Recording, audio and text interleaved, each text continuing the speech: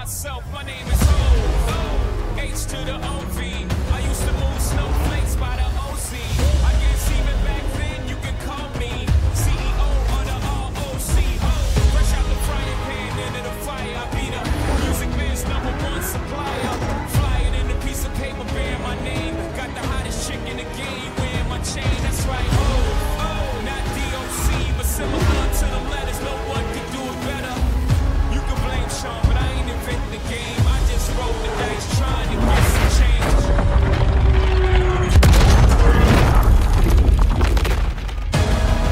I done came through the block, but I ain't inventing the game. Still alive, it's in my veins. Only God can judge me. Only God can judge me, so I'm gone.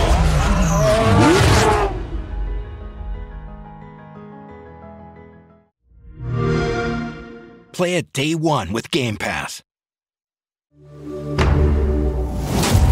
2022 represents a new dawn for Formula One. The biggest overhaul the regulations have ever had. The drivers will love it because they are fighters, like in the Colosseum. How are you feeling about being in the chair? Right. There's so much potential for the order to be flipped. It's a step into the unknown.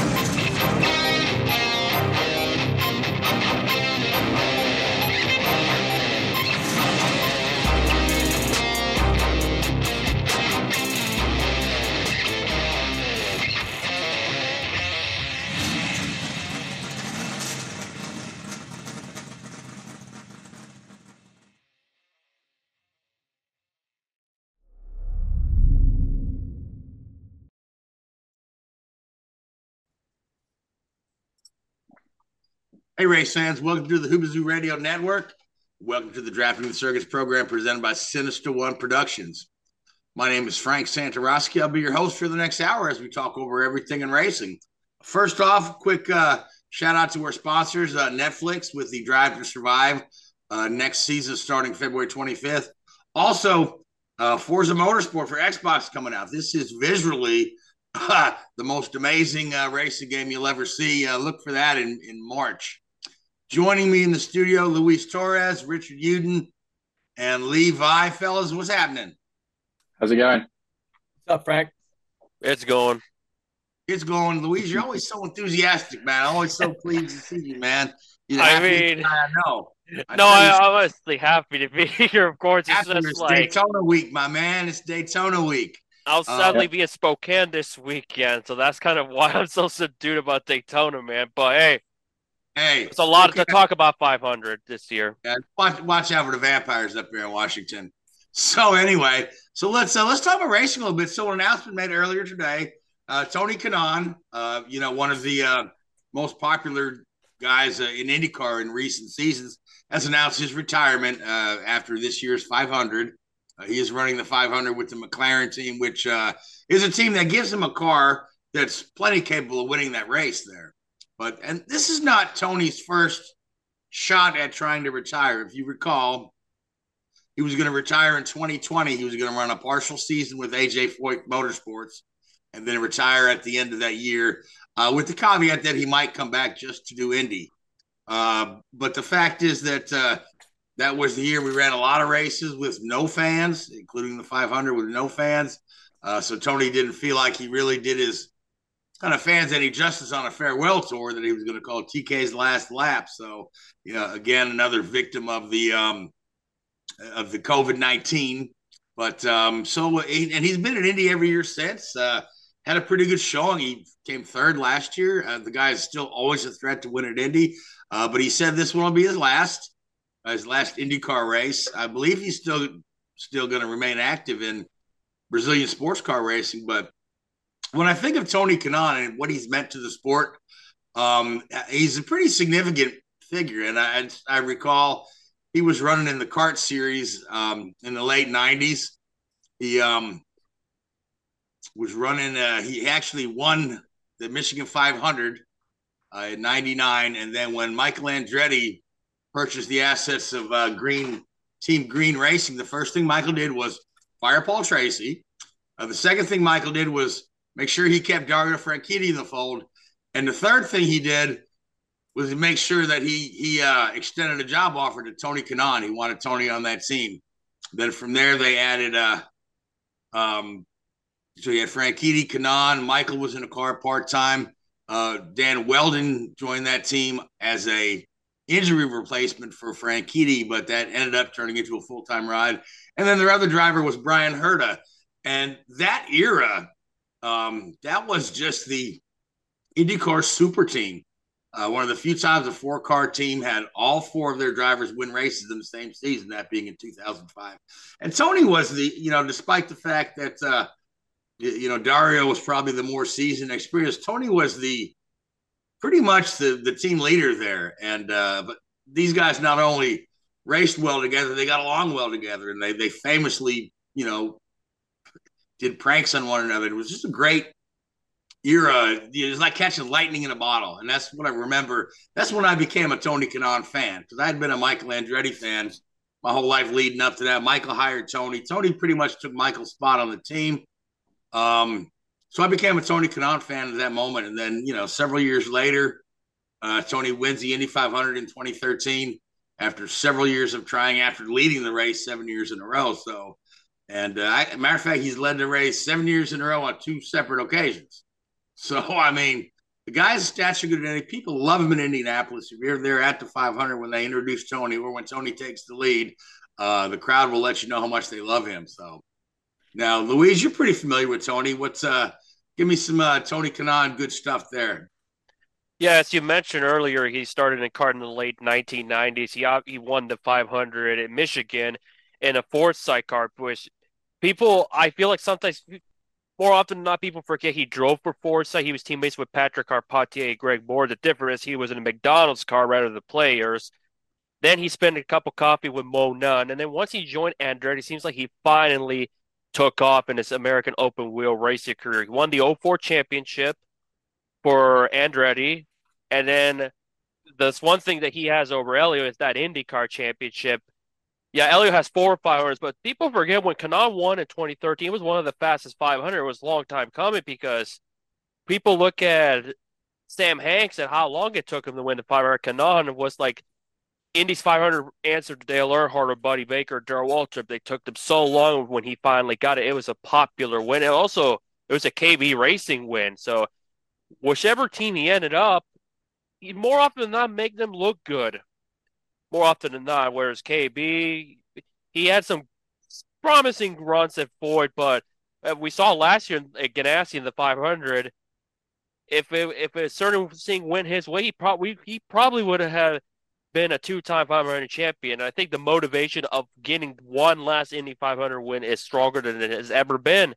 And I think going to McLaren, it just further validates the notion that I had that McLaren versus Ganassi, it's going to be the Ford and Ferrari of IndyCar, because there's just, you got to beat them. And I think Kanaan has a pretty good chance in that 66 car to do so. But time will tell with the month of May. You can have all your expectations, but as the month goes on, things could change. But right now, McLaren are going to probably do everything they can to dominate the 500, but also, in Tony's sense, he wants to ride into the sunset with one last 500. absolutely. And Elio Castroneves showed us just a couple of years ago. There's really no substitute for all that experience of the track. And Tony's been there. I think his first 500 was in '02 with Mo Nunn, and then he did, and then he's been there ever since. And he's led a lot of laps there. He's got the win. So I wish him well in future endeavor. It's gonna be bittersweet when he leaves, but to see anybody have success and then leave the sport on their own terms, and go ahead and just become a family man, or race stock cars down in his native Brazil, whatever he chooses to do. I wish him well, and I thank him for the racing memories that went on. And again, here's a guy who was just great with fans, which is to a lot of folks that's more important than anything. That he took time out to talk to his fans, interact with his fans at the racetrack, extra time to sign autographs. That's the thing that made Richard Petty a legend. You know what I mean? It wasn't the 200 wins. It was the 3 hours he stay after the race to make sure everybody that wanted to meet Richard Petty met Richard Petty. And Tony was the same way largely. So we do wish him well. Lee, Richard, any thoughts on TK or shall we move on? Yeah, I actually had the privilege of working with him once. He tested for BAR Honda as they were at the time in '05 in Jerez, I think, in Spain. And I was on the other car that we were testing that day or that week. But he, as a reward for I think it was something because he'd won the IndyCar series in the Honda the year before, maybe.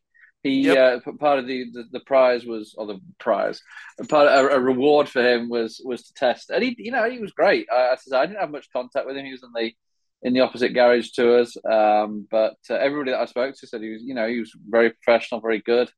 Did what was expected, and then a year later in '06.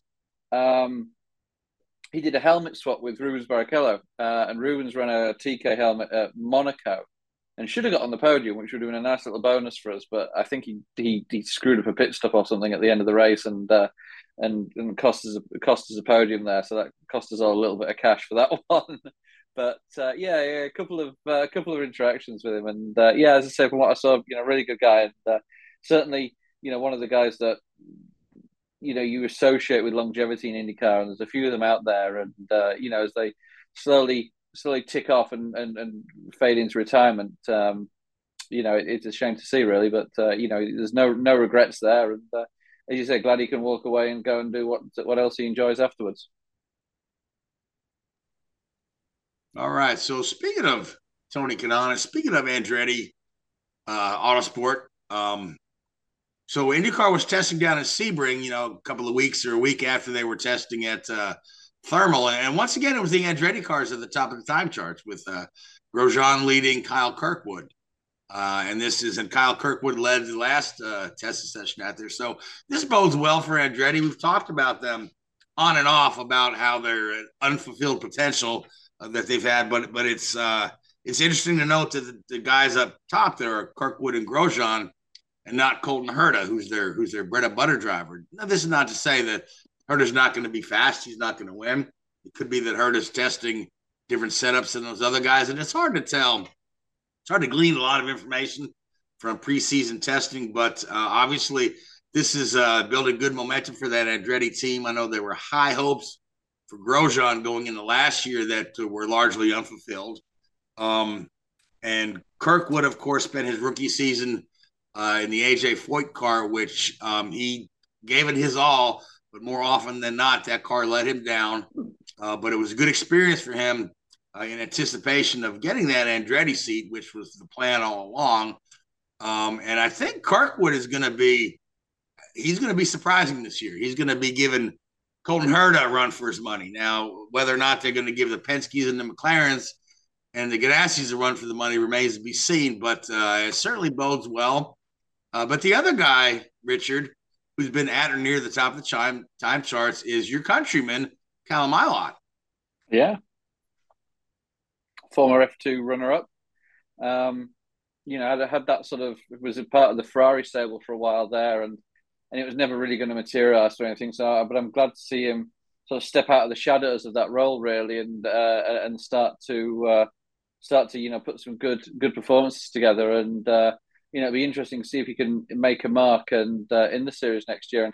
And in all fairness, with the team he's with at the moment, he's with the Juncos team, isn't he? I believe this year. That's correct. Yep. And he's not going to be winning races or championships in there, but you've got to look at it from the same perspective as what Joseph Newgarden was doing when he was with Carpenter Fisher Racing there.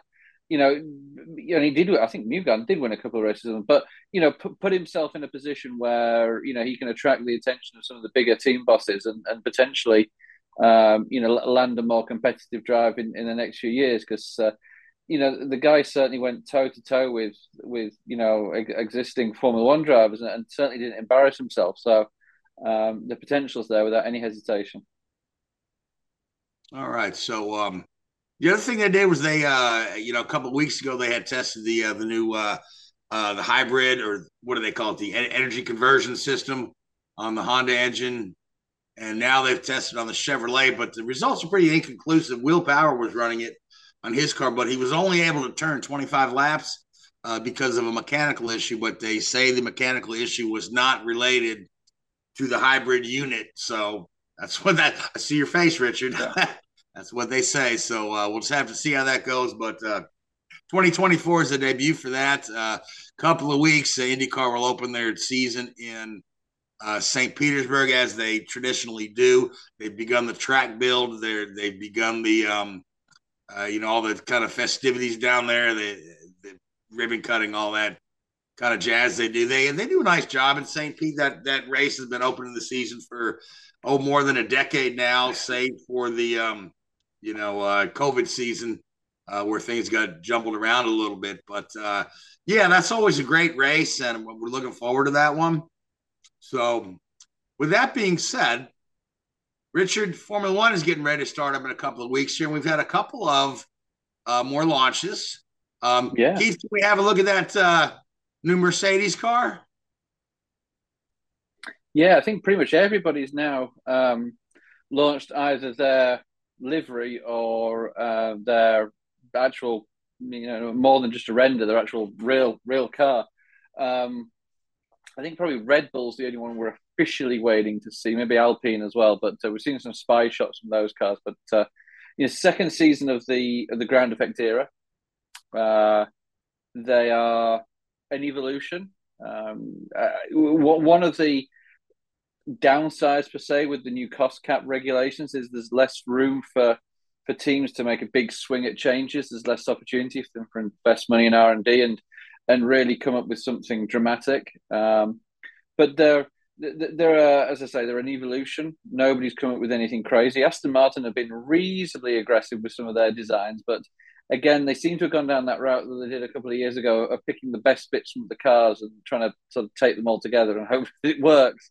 A little bit skeptical there again and on that design philosophy, because you can pick, you can look at the most aero efficient front wing on the grid and put that on your car, and it makes the car 2 seconds a lap slower, because it's not just how efficient your front wing is, it's how it interacts with the rest of the car. So to be picking out at these individual ways of designing a car, I think is a little bit of a stretch by the Aston Martin team. But good luck to them. Obviously, with Fernando there now this year, there's a lot of pressure on them. He seems a little bit more assertive and aggressive than Seb Vettel was. So we'll see how that all plays out for them. But Mercedes have maintained their unique side pod design. They call it the zero side pod, which is a little bit of a fallacy because there is a side pod there, but it is very, very narrow, very tall. A lot of people sort of pointed at that specific piece of the car as to why they were off the pace last year, but I don't think it was. It's very easy to look at something that's different and point out as that being their weakness. But I think there was other more fundamental issues with the car, and especially how they set the car up and how they managed to try and maximize its performance. I think they backed themselves in an operating window, which made the car very undrivable through the porpoising effects that was such a hot topic last year. So it'll be interesting to see if they've opened that performance window a little bit going into this year. And they have said there will be upgrades coming to the car early in the year. So maybe this side pod design will change into a more of a sort of a washed down side pod design that Red Bull made work so effectively last year, or an undercut side pod styling that Ferrari had. So there's room for improvement and room for growth, and we've got the first preseason test starting in Bahrain at the end of the month. I think it's around the time that the Drive to Survive series is released, so 24th, 25th of February there for our only preseason test. Call it the first preseason test. It's the one and only. Goodness me, how times have changed there. And then we hit the first race again in Bahrain. I think the race weekend starts on the 3rd of March, with the race being on the 5th. So not long to go, and it'll be interesting to see who comes out, whose car comes out the box fastest. All right. So Keith, we've also got a picture of the new Ferrari. Ferrari chose Valentine's Day to launch their car because Valentine's Day is all things red hearts, red boxes of candy. Why not reveal a nice red car? So Keith, let's have a look at that Ferrari. Richard, tell me what you think about the Ferrari's chances this year, because I know Luis has strong opinions about Ferrari. Yeah, I mean, Ferrari aren't a million miles away. They had a very competitive car last year. Over a single lap performance was equal, if not better, than the Red Bull. I think they at least matched, or maybe slightly bested, their number of pole position qualifying events from last year. But they only came in with 4 wins, and they didn't win a race post. I think it was Leclerc won in Austria, and Sainz won in Silverstone mid-season, and they went on a drought for the back end of the season. And I think a lot of that was due to engine performance. They had to back the engine down. They were suffering from engine failures. I remember Leclerc suffered or Sainz suffered an engine failure in Austria. Leclerc suffered 2 while he was leading races in Baku, and I think it was Barcelona as well. So they did get very defensive on their engine strategy. Now, the rumours and the talk coming out of Ferrari is that they've addressed that in the off season, so they'll be able to wind the engines back up to their full potential. Obviously, you don't know what Honda and Red Bull have done, and you don't know what Mercedes have done, so that there still could be a performance differential between the two. But I think that I think they're going to be more competitive during a race. 1 lap performance is never in doubt. At times, there was a lot of criticism of their strategy calls and the like, but I think you have to look at it as a bigger picture here. It's very easy for people to point directly at strategy and say, "Oh, it was bad strategy." It's not bad strategy because you have so many variables to work with here. It is, the level of complexity of the software that these teams use to predict races, to work through in real time, hundreds of thousands of scenarios is mind blowing. And, it doesn't take much for that to become a little bit off kilter. And I think people criticizing Ferrari from a strategy point of view, it's a little bit naive as to understanding exactly what goes on in the pit wall. We all sit there, the old Monday morning quarterback scenario is very, very easy, but you put yourself in that position on that pit wall under that level of pressure, and not just pressure to perform, but pressure from a Ferrari standpoint to perform. And that's 2 completely different things. So they'll get there, they'll fix what needs to be fixed, and I'm almost certain that if the car is faster, or as fast comparatively as it was last year, they will win more races and be more competitive because they learn and they grow, and they adapt their tools to a situation they haven't been in for a few years, really, with having a genuinely fast car. If anything, at the end of the day, when I look at the Ferrari, they did something that I found very unique. Rather than, I don't know, drag on about their promotional products and all of that, take about 45 minutes to an hour. Ferrari was just get the drivers, they're involved, the academy, unveil the car, and do some laps around Maranello, which was obviously is nice and neat. It's like, this is the kind of unveiling I like to see. None of that. The pageantry, all the hullabaloo is nice, but it's like, get to the point, strictly business. And I think it shall be noted, even if the driver says it's as good, who knows how much is it? Because we always hear about the whole thing sandbagging and all of that, and that's the always it's just Yeah, PR fluff. they have, they run those filming days on special Pirelli tires that are nowhere near what they'd race on. And basically, it's a systems check. It's make sure that when you press the fast pedal, it goes fast, and when you press the slow pedal, it goes slow. There's nothing more than that, really. They'll have performance metrics in these cars. They'll have, a lot of sensors that will run there that they wouldn't run during, especially a normal race weekend. But this will probably be the car that they roll out in Bahrain for the testing with its whole sensor arrays. One of the huge things that they add all of these complex data logging systems. You'll see them during pre-season testing, especially run these aero rakes, these big sort of metal cages off the back of the car, which contains an array of pitot tubes measuring air pressure and airflow over the bodywork and over the tire and the like. And you have zero room for those things not working.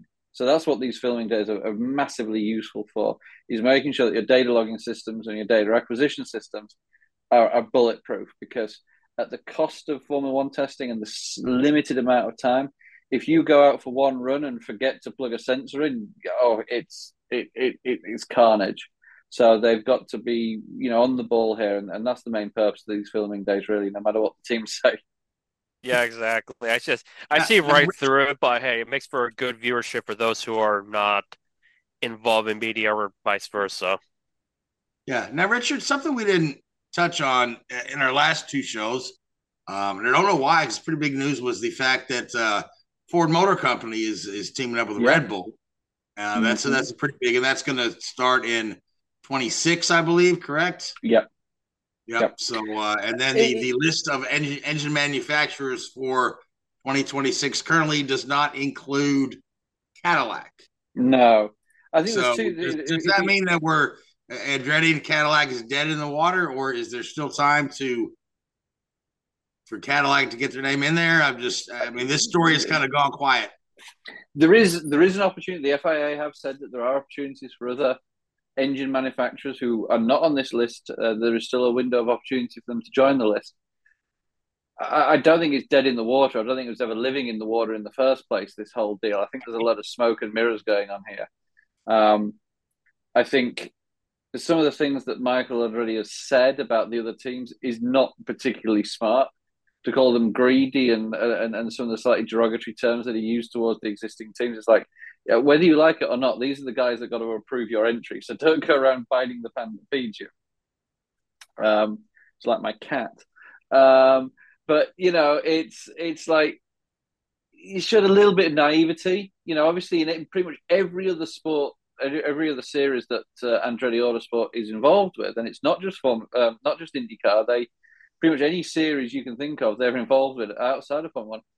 In all of those series, Andretti is the big fish, typically, or a very large fish in those ponds.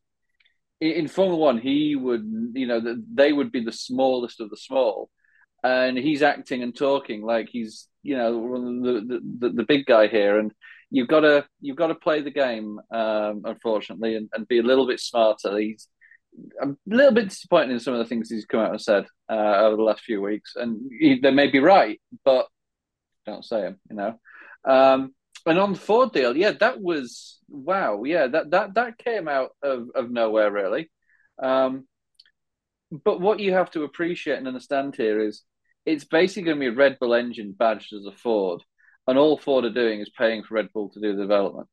There will be a little bit of technology transfer, but it's not like where you have Honda who build an engine and then sell it to the teams, or how Mercedes do it. This is going to be very much on the Mercedes model, but with a different name. And Ford will say, here's $100 million a year or $150 million a year. Put our name on the side of your engines, call them Ford engines, and as long as you're competitive, we're good. So they've got to be a little bit careful with some of the IP transfer potentially between the Honda and Ford mark, because Honda are still on that list of teams that will be eligible for 2026. So Honda may not be going away anytime soon. So it's all a little bit sort of swings and roundabouts sort of thing at the moment with that deal and how that naming convention is going to work. But fundamentally, it's a Red Bull engine with a Ford decal on the side. So it's like the days of the Cosworth where they were branded as Ford, but they're really Cosworth engines. Yeah, and you had the old Mechachromes and Playlife engines and stuff like that. They were Renault engines that Craig Pollock had bought and stuck a different label on the side, and they were terrible. But hopefully, yeah, that goes without saying. Judd. All right, so thanks for the Formula One report, Richard. Now, Lee, you've been quiet over there, which is I'm listening to the experts, man. I'm soaking it all in. Hey, I know you've got some big NHRA news that you want to share, but sure. Before we let you roll into NHRA, do you have any comments on anything we've talked about with Formula One launches or Tony Kanaan or anything at all? I want you to as to I know teacher hasn't called on you yet, so I don't want you to feel left out. Thanks, boss. I appreciate that. I'm sad to see TK go. TK is, in my view, he's always been a driver for the fans. Richard talked about, he was always there, signing autographs, just like Richard Petty did. He was always there for the fans. And that just really gave him a likable tag. When you think of IndyCar, there's names in IndyCar, Andretti, AJ Foyt, and then TK's, on the top of that list as well, because he's just, there was a year he went and he raced every single lap in every single race. He didn't miss a lap. He didn't go down a lap. He finished on, he finished every lap of every race for an entire year. That's tough to do. A lot of drivers can't say that they've done that. TK has. And that, that's a feat in itself that I think very few drivers in Indy can accomplish. So, sad to see him go. I wish him the best. And I do have to thank him for everything that he's done for the sport and done for the fans.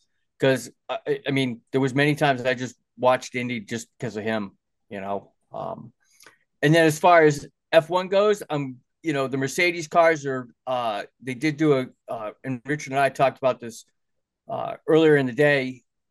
Mercedes has gone back to the black paint scheme. And the reasoning behind that was because of the Mercedes is saying because of weight issues. Paint weighs a lot on those cars, and there's so many safety things that those cars have to carry nowadays that they have to start cutting, making changes to the bodies, and the first thing to go is paint. No, you look at that. You look at a lot of the cars, like Ferrari, for example. Obviously they carry the Ferrari red, but the underside of the car, underneath the bodywork is black. Williams are predominantly black on the underside. It's a continuing theme you see across the grid.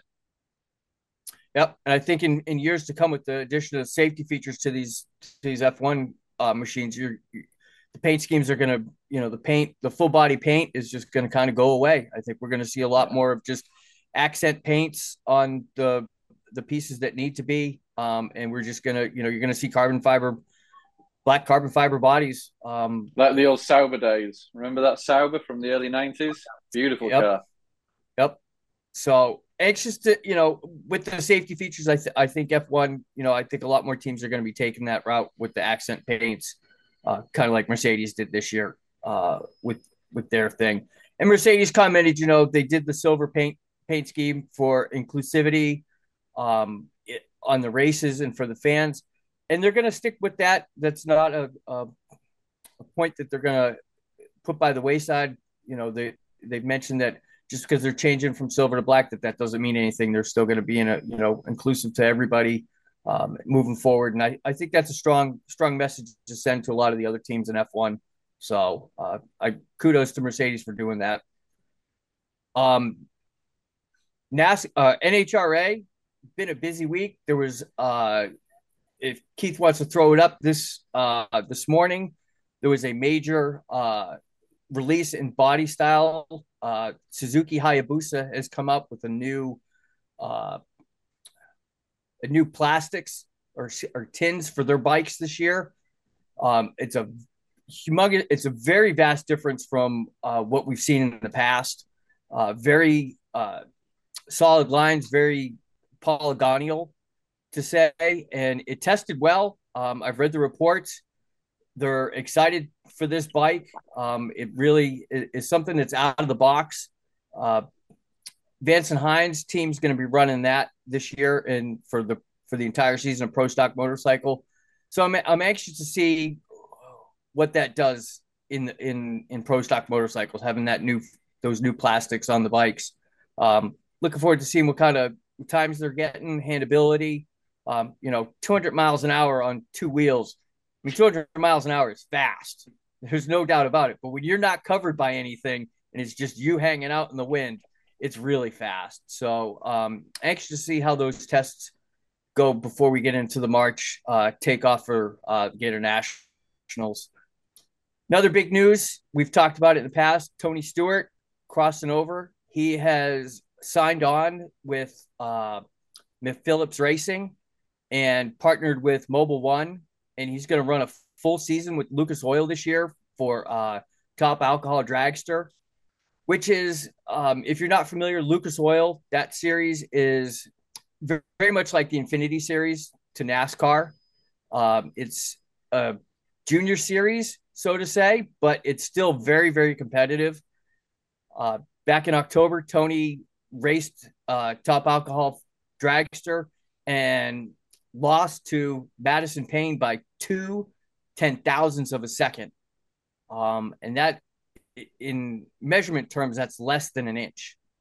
So there was literally less than an inch between him winning a race and coming in second place. So I think that really got the bite for Tony moving forward, in NHRA and Top Alcohol. In this season, if he does well, that's pretty much that's kind of the path that they go. If you do well and you can win Top Alcohol, they're going to move you up into the nitro classes. So maybe next year we'll see Tony running some nitro classes, at least part-time in the Camping World Series. John Force has come out and he has solidified his team this year. Funny Cars will be John himself for the 8th decade in a row or something like that. He races constantly. The man's a machine. And he's got his son-in-law, Robert Height, with him, running the other Funny Car for his four-car team. Brittany Forrest's daughter, she'll be spearheading the Top Alcohol Dragsters, right along with a brand new driver for his team this year in Austin Prock. Austin is the son of one of the top tuners. His dad was a great tuner, and kids bringing a wealth of knowledge to that team. So I'm looking forward to that. And speaking of some crew chiefing that's going on, Bob Tasker III, he announced he's got co-crew chiefs this year with Todd Oklahoma and Aaron Brooks. They're going to be co-crew chief for him this year. So looking forward to seeing what those two bring. Todd, he's got 20 plus years being a crew chief, so he's going to bring a lot to the Bob Tasker team, and I'm looking forward to seeing what he's got to go. Yeah, so when you talk about John Force, I mean, that guy has really been a force in the racing for decades, like you say. But again, it keeps it all in family. I just always kind of wonder, because his other son-in-law is, of course, Graham Rahal, who's married to Courtney Force, and I wonder if Graham's ever had the opportunity to get in one of those Funny Cars and just try it out, maybe not publicly, maybe at the shop or something. It's kind of because Rahal, again, all car guys want to try out everything. I mean, and I'd like to see Courtney hop in the Indy car and see how she does with that. But it's just kind of funny that little bit of a driver swap has never happened. But it's interesting to see Tony Stewart getting in there, and here's a guy who's driven pretty much anything and everything except for Formula One. So giving a shot at something else. So I think the last guy that I remember that did IndyCar, NASCAR, and the NHRA was John Andretti. So I don't know if there's been anybody else that's done all three of those, but the NHRA seems to, always kind of have its own kind of thing. A lot of guys, I don't know if they don't want to try that that rapid acceleration and off the chute is just terrifying to a guy who doesn't mind driving 200 miles an hour against a concrete wall. Yeah. But that's good to see Tony give it a shot, though. Because Tony's not afraid of anything. No, he's not. I mean, Tony's great at everything that's got an engine, four wheels, and can turn. And in NHRA, it's 4 wheels and a straight line. We turn at the end when we go off the track, but we don't. And so like you said, I'm anxious to see how he does going in a straight line. I think he'll do good. And I'm just anxious to see what he brings to the table in top alcohol this year. And again, it brings eyeballs to the sport. Just like Jimmy Johnson trying IndyCar or anything else. Brings eyeballs to the sport. People that are Tony fans. And Tony has a huge fan base. Are going to kind of keep an eye and see how tune in every now and again just to see how he does. So that bodes well for the sport as well. So just like Travis for NASCAR this year. A lot, but I will tune in just to see how Tony does in his first couple of runs. So Yep. I mean, we haven't touched on it yet, but I mean, like Travis Pastrana running NASCAR this year, that's going to bring a lot. It's going to cross over a lot of fans. A lot of guys that are into that extreme sports they're going to tune into NASCAR into the Daytona 500, and if he makes the field, that's a bonus for NASCAR. Yeah, Pastrana's an interesting guy, man. Didn't he go and break all of Evel Knievel's records? He's broken everything on a motorcycle. So. He tried to, but I don't know. It's hard to compare when you got Travis Pastrana running a bike that's a heck of a lot lighter and a heck of a lot faster and purpose built. When Evel Knievel had a big heavy Harley, he was jumping over buses with. But I mean, that's a story for another day for our Evel Knievel podcast. All right, so we're about halfway through the show, a little past halfway. Got about 20 minutes left. So, Louise, let's talk about the goings-on at Daytona. So, pole qualifying should be on right now as we speak. There's probably folks watching that and not us, and shame on you. But you have any updates from Daytona? You peeking at it? As of right now, so far the Fords have shown some speed. The top 4 have been nothing but Fords. Harrison Burton, Ryan Preece, Brad Keselowski, and Michael McDowell are your 4 quickest in qualifying. So far, the slowest is Chandler Smith, who was 1.426 slower than Burton's current pole time. So time will tell because qualifying has typically been a Hendrick Chevy stranglehold. Who did you say has the pole time right now? At the moment, it's Harrison Burton with a 49.996. Yeah, it was only been 10 runners out of 42, so those numbers it's slated right now to qualify. Next is Connor Daly, and after Corey LaJoie, because Corey LaJoie has gone so far slower than Ty Dillon, but quicker than Chandler Smith. I don't know what's going on with Chandler Smith because you'd think the colleague cars would be relatively quick, but I think maybe it's inexperience from him because remember, Chandler has spent very little cup of coffee in Xfinity, but he's been mostly a Truck Series mainstay for the past couple of years now. So the transition could be interesting, but it's also important to know that apparently Connor Daly has had some car issues, so he may or may not qualify tonight. So already he'll have to make the 500 in tomorrow's duels. Yeah, he needs What to are race. the rules on? Sorry, what are the rules on? Because obviously there's 6 drivers up for 4 spots or 8 for 6. That is correct. Something like that. 6 for 4. So can any of those 6 automatically get in tonight, or do all 6 have to race in through the playoffs? The top 2 quickest non-charter cars are officially locked in the 500, and tomorrow. So then it'll be 2 for 4 then. Yeah, but here's the catch: if say one of the non-charter that are already in ends up being the highest finishing non-charter of the duels, then the third quickest non-charter car will automatically qualify into the 500. So Connor Daly, if what I heard is true, he's in trouble. It's same with Chandler Smith because that over a second slow from pole, that is not good. Yeah, that's a problem. That's not. You can be half a second around Daytona just on poor speed, but a second, that's a mechanical issue.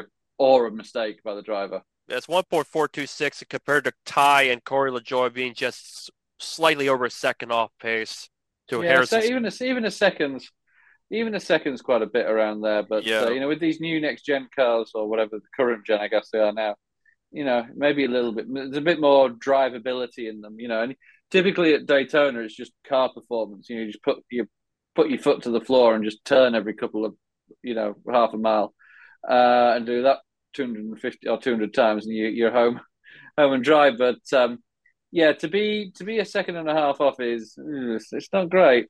No, it's not ideal, and no, not ideal at all. So I'm curious what's going on with Chandler Smith over there, and also the Spire cars, because, like I mentioned, typically probably we'll see it happen that the Hendrick and the Chevys are going to probably put on his qualifying stranglehold. Right now, it's just the Fords, but when it comes to race day, the Fords seem to have an edge on them.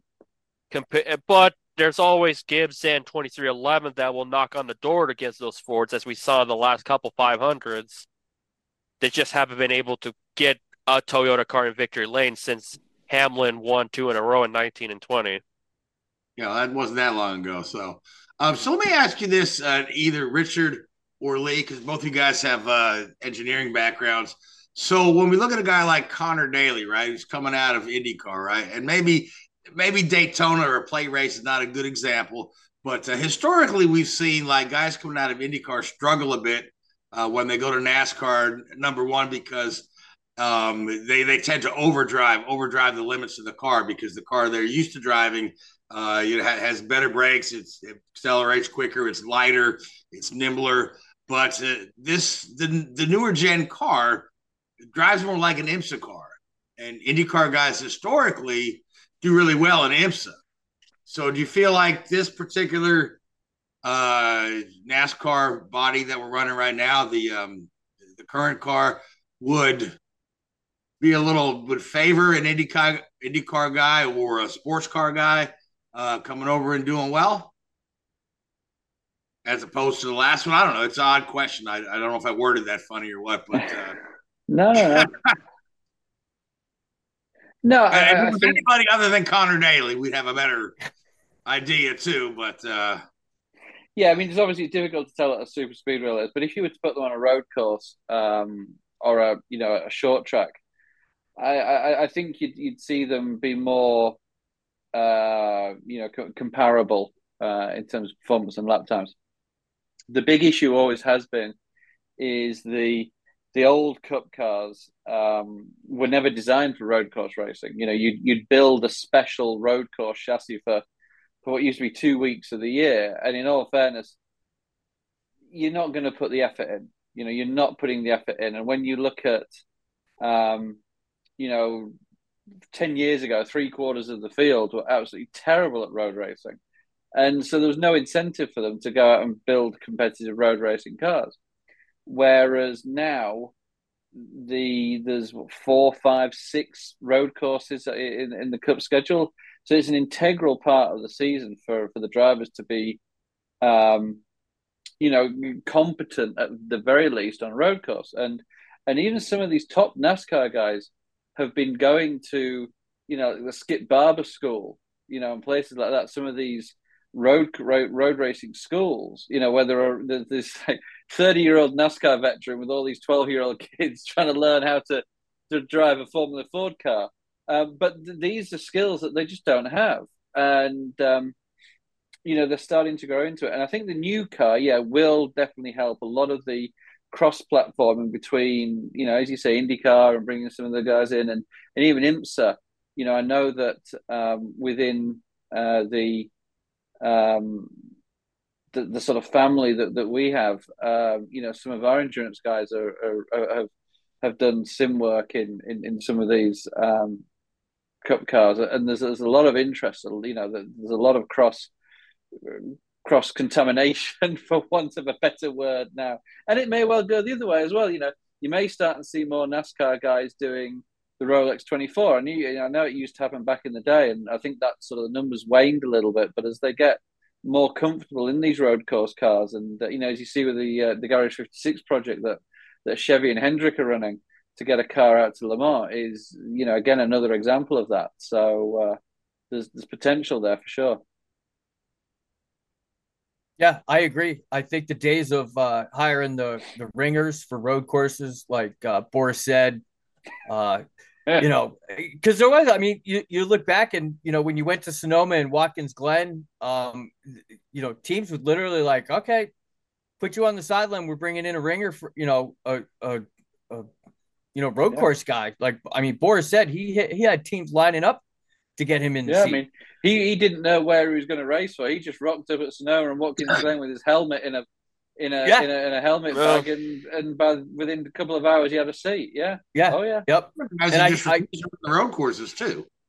I remember. I think Jimmy Spencer would sit them out. Sterling Marlin, I believe, would sit them out. Yep. A couple other guys. Yeah. So Morris, Robert Presley said one of them. Ron Bell's always working. Even some of the rookies too, as well, would sit him out. Like you saw Travis Guapo, I think, sat one out. David Stremme, I believe, and so did Jason Leffler. They put Dorsey Schrader in that car, and Leffler in a different car. Didn't make the field, but you catch my drift. Yeah. Yep. And I mean, I think with this year's schedule, I mean, we've got the Roval, that the road courses, that's going to be the test. The bodies are, I think, with the carbon fiber bodies in this new gen car are going to be a lot stiffer. They're going to be more like the IMSA cars. They're going to be more like the Indy cars.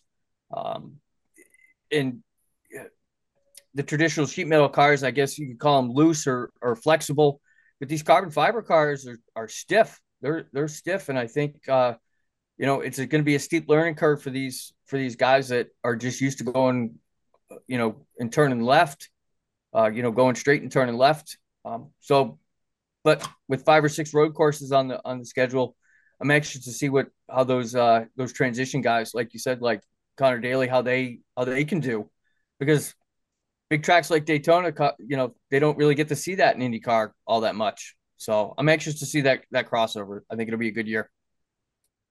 Yeah, and I think Connor's supposed to have, 6 starts in that car this year. So it'll be interesting to see where they put him and how he does. Yeah, it'll be interesting to see on that point as well. And it's one thing you brought up about road ringers. It's also important to note that one thing is certain at the moment, Joey Hand is not going to be running the 15 at Sonoma, because they also just confirmed that Todd Gilliland is going to drive for Rick Ware in the races, that Zane Smith is going to run the 38, except for Talladega. That's the only one on the table. So I'm curious to see where Joey Hand ends up. I imagine the 15 in the other road races, but the one to Sonoma was my big question mark. But it looks like it's Talladega for Todd, and then Sonoma for Joey Hand, because he's done superb when he's at that Rick Ware car. And I know I've been vocal about that team. I've always been vocal about it. But when Joey Hand is strapped in that 15, he usually does quite well. Now, without stages, I'm curious to see how he would do without them.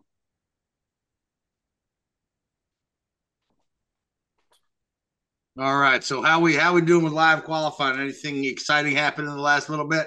Nope. It's still Harrison Burton on pole. Zane Smith is currently the fastest out of the non-charter. We got a plethora coming up, like Johnson, Pastrana, Austin Hill are up next in line. Yeah, so we've got the pole qualifying tonight, single car qualifying. Hughie Johnson's put it. That'll set the front row, and then that'll set the two of the at-large spots. Yeah. So everybody else has to race for their position. That'll be tomorrow night. Thursday night, the duels that they used to call them the Gatorade duels. I don't know who sponsored it this day and age. Blue Green Vacations. I think they've been the sponsor since 2020. It just rolls off the tongue, that one, doesn't it? Yeah. Let's just call it the Uno Twin 125 or the 7-Eleven 125. It's like back in the day. Yeah, it seemed like they don't generate the interest that they once did. They used to be a big deal. Because there were no charters, and there were like 50 cars, or back in the 80s, 80 cars entering. Yeah, you had a lot of guys trying to race in. Now it's just a couple of spots. But still, I mean, you got some guys that are racing hard, and you got other guys that are just cruising, trying not to damage their race car before race day. Just trying to they figure, you're only going to lose a couple spots here or there. And then again, starting position does not mean a lot at a 500-mile restrictor plate race. So, yeah, it's not a lot, and Pastrana's actually now holding the bubble spot for the non-charters. It's just Austin Hill left to decide who's in the 500 via qualifying speed. Like I mentioned last week, I'm not surprised about Jimmy Johnson. Johnson's in then. Jimmy Johnson's in. If only one non-charter team can beat him.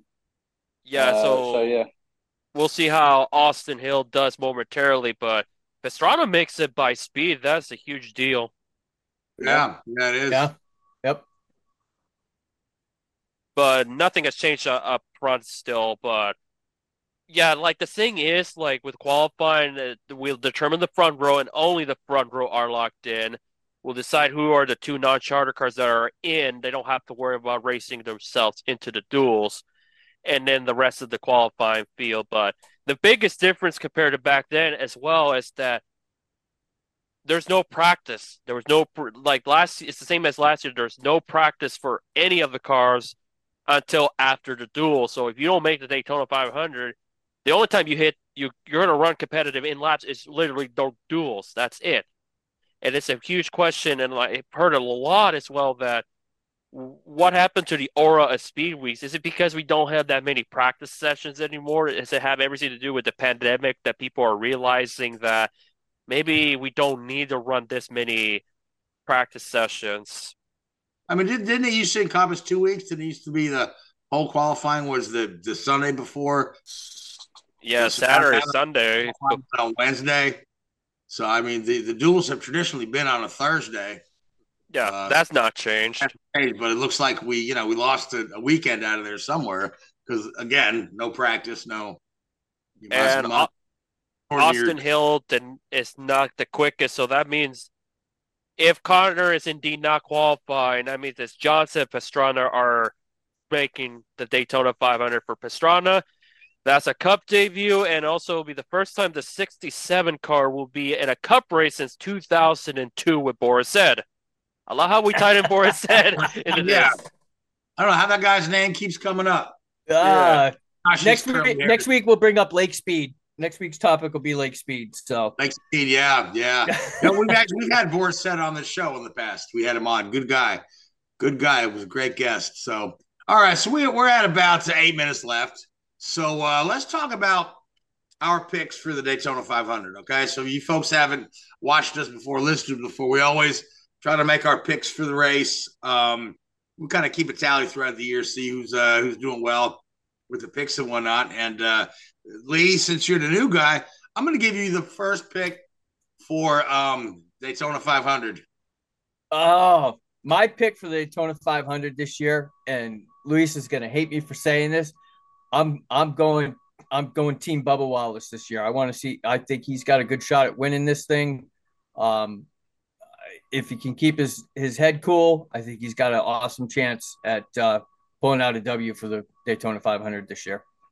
Yeah, he certainly has shown to be a pretty strong restrictor plate racer there. He almost stole this thing last year. I think that's a solid pick. Now, Louise? I'm not sure where you're getting. I'm going to hate you for you picking Bubba. It's an excellent choice. You said last week that he was your pick last week. You thought he was going to do good. So if I go with Bubba, he's going to kill me for this. Honestly forgot about that a little bit. But good thing I didn't constantly remember. But I still feel like you got to go through the Fords. And I think out of the Ford camp, I think we're gonna see a drought end. I'm not gonna lie. I think this is gonna be finally the 500 and Brad Keselowski wins it. All right, so you stole my pick now, and I was kind of basing that on how well Brad ran in the duels last year, as well as his teammate. So that leaves me to pick. I don't know. It's always that. The 500 is such a crapshoot, I tell you, right? Could be anybody. We've seen just anybody win it at times as well. Remember Derek Cope? That's all you remember about 500 one time, right? Yep. Fell into his lap. So But who could have it fall into their lap this year? I don't know. You know what? I don't think you can look much farther for a guy who's performed well at the Speedway than Denny Hamlin, right? And I'm not a Hamlin fan, but I know he just gets around that place well. He manages his race pace well, and he's generally, more often than not, they're there at the end if he's not caught up in a wreck. So I'll go with the 11. I'll go with Denny. So, Richard, you going to abstain from picking? Oh, yeah. I think you know where my allegiances lie on this one. I know where your allegiance is. So, all right. Well, I want to thank you guys. I want to thank you, Louise, Richard. I want to thank you, Lee. I want to thank our producer, Keith Hayes at Sinister One Productions. I want to thank all those folks that carry us, Spreaker, YouTube, Facebook Live, Apple Tunes, Google Podcast. I want to thank you folks that listen to us. I want to thank Netflix again for having us show the trailer for Drive to Survive. And I want to thank Forza Motorsports for coming on as a sponsor of our show as well. Again, that game comes out in mid-March.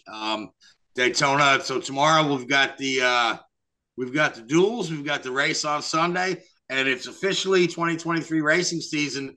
And I'm excited as can be, and I hope you are too. But until next week, guys, good night. Thank you so much. Yep. Take it easy. Have a great night. Thanks for watching Drafting the Circuits. Make sure to follow Drafting the Circuits on Facebook, Spotify, Twitter, and YouTube. Drafting the Circuits is a Sinister One production.